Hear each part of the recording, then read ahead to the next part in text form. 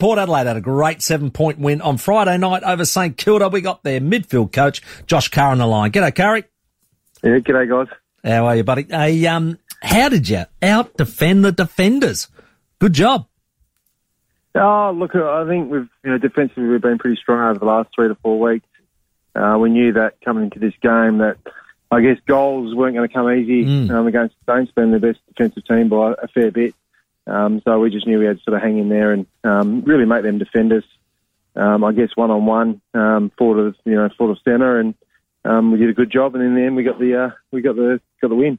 Yeah, and probably after quarter time, it looked like you guys had control of the game, albeit it was still a close encounter, but it looked like we had the better of those 3 quarters.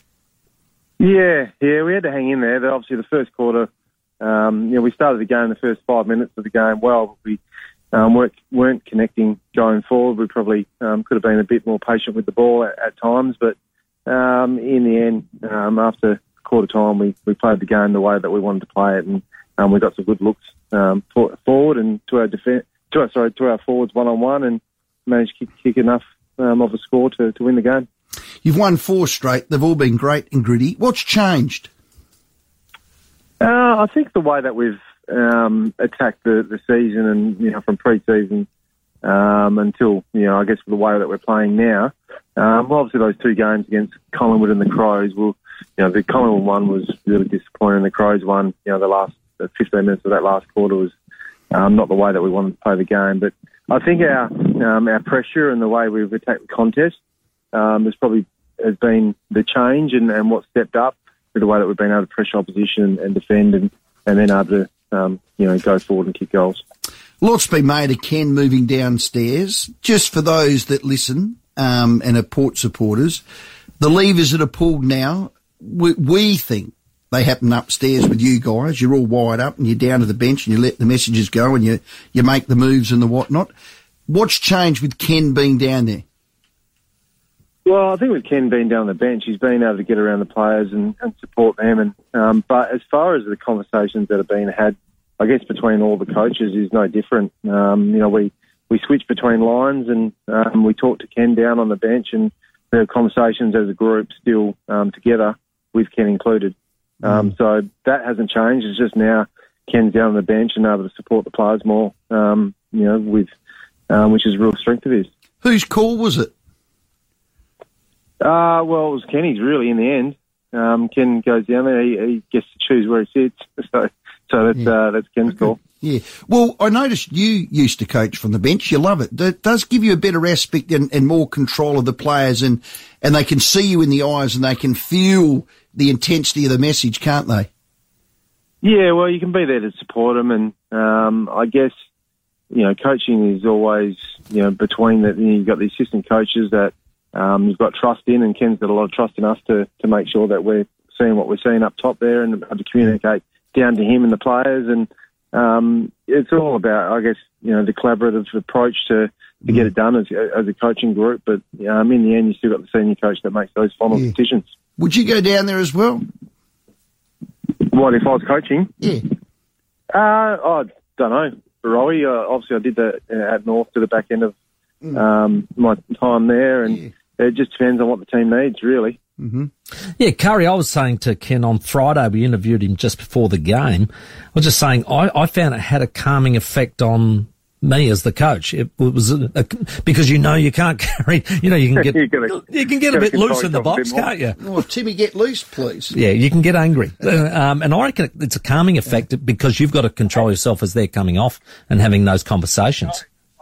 Oh, no doubt about it. That I guess you're there, you're next to the players, and it does keep you under more control than what you can do up in the box.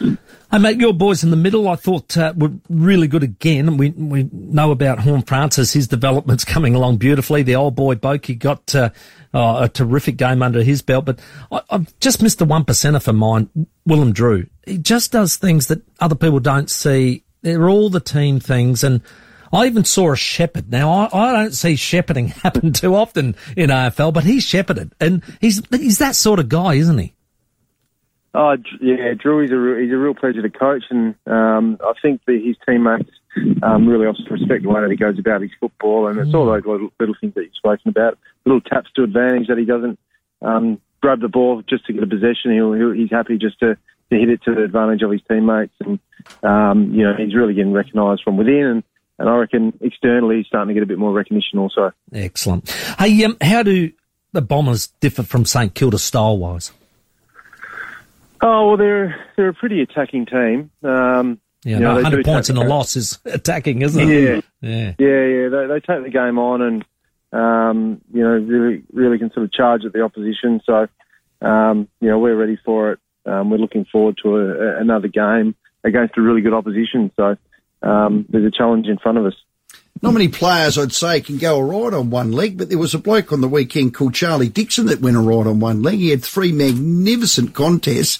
Is he in doubt this week? Because hearing him talk sounds like the knee's still not good, Joshy.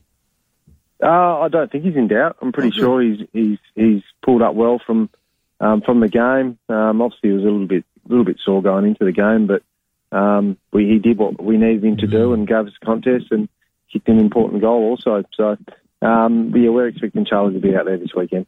And is the injury list starting to mount? Well, obviously Durs is, that's a bit flattening, and he's been going pretty well. So, that hurts. But we get Toddy back, and we get Tommy Jones back also.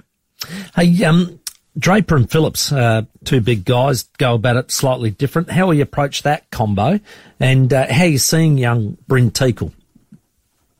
Yeah, well, it's a dangerous combo. I think Phillips got subbed out the other day, but there's definitely one that's been working for him. Teak's development. I think he's getting a taste of it. Played his 4th game on the weekend. Had some really good contests in and around the stoppages, and he's got a lot to learn as a ruck also. So, at the moment he's getting the opportunity, but we need more from him, and he's got to keep improving. And Scotty Lycett, there was on the website just said he hurt his back in the Magpies game. Yeah, he just got a bit of a knock, and I think he landed awkwardly. So we expect him to be available. Joshy Carr, you're a thinker of the game, thinker in residence. Love your footy brain. Tassie going to be in officially next year with question without notice. What's their nickname? Give us one. The Tassie. The Tassie Penguins. I didn't mind that one. No!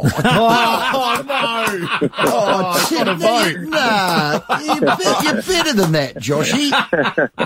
No, I got no idea. All right. I know you don't care. Care factor nil. Josh, well done, mate. Keep it up. You've won 4 in a row. You got Essendon home. It'll be an absolute cracker. Thanks for your time.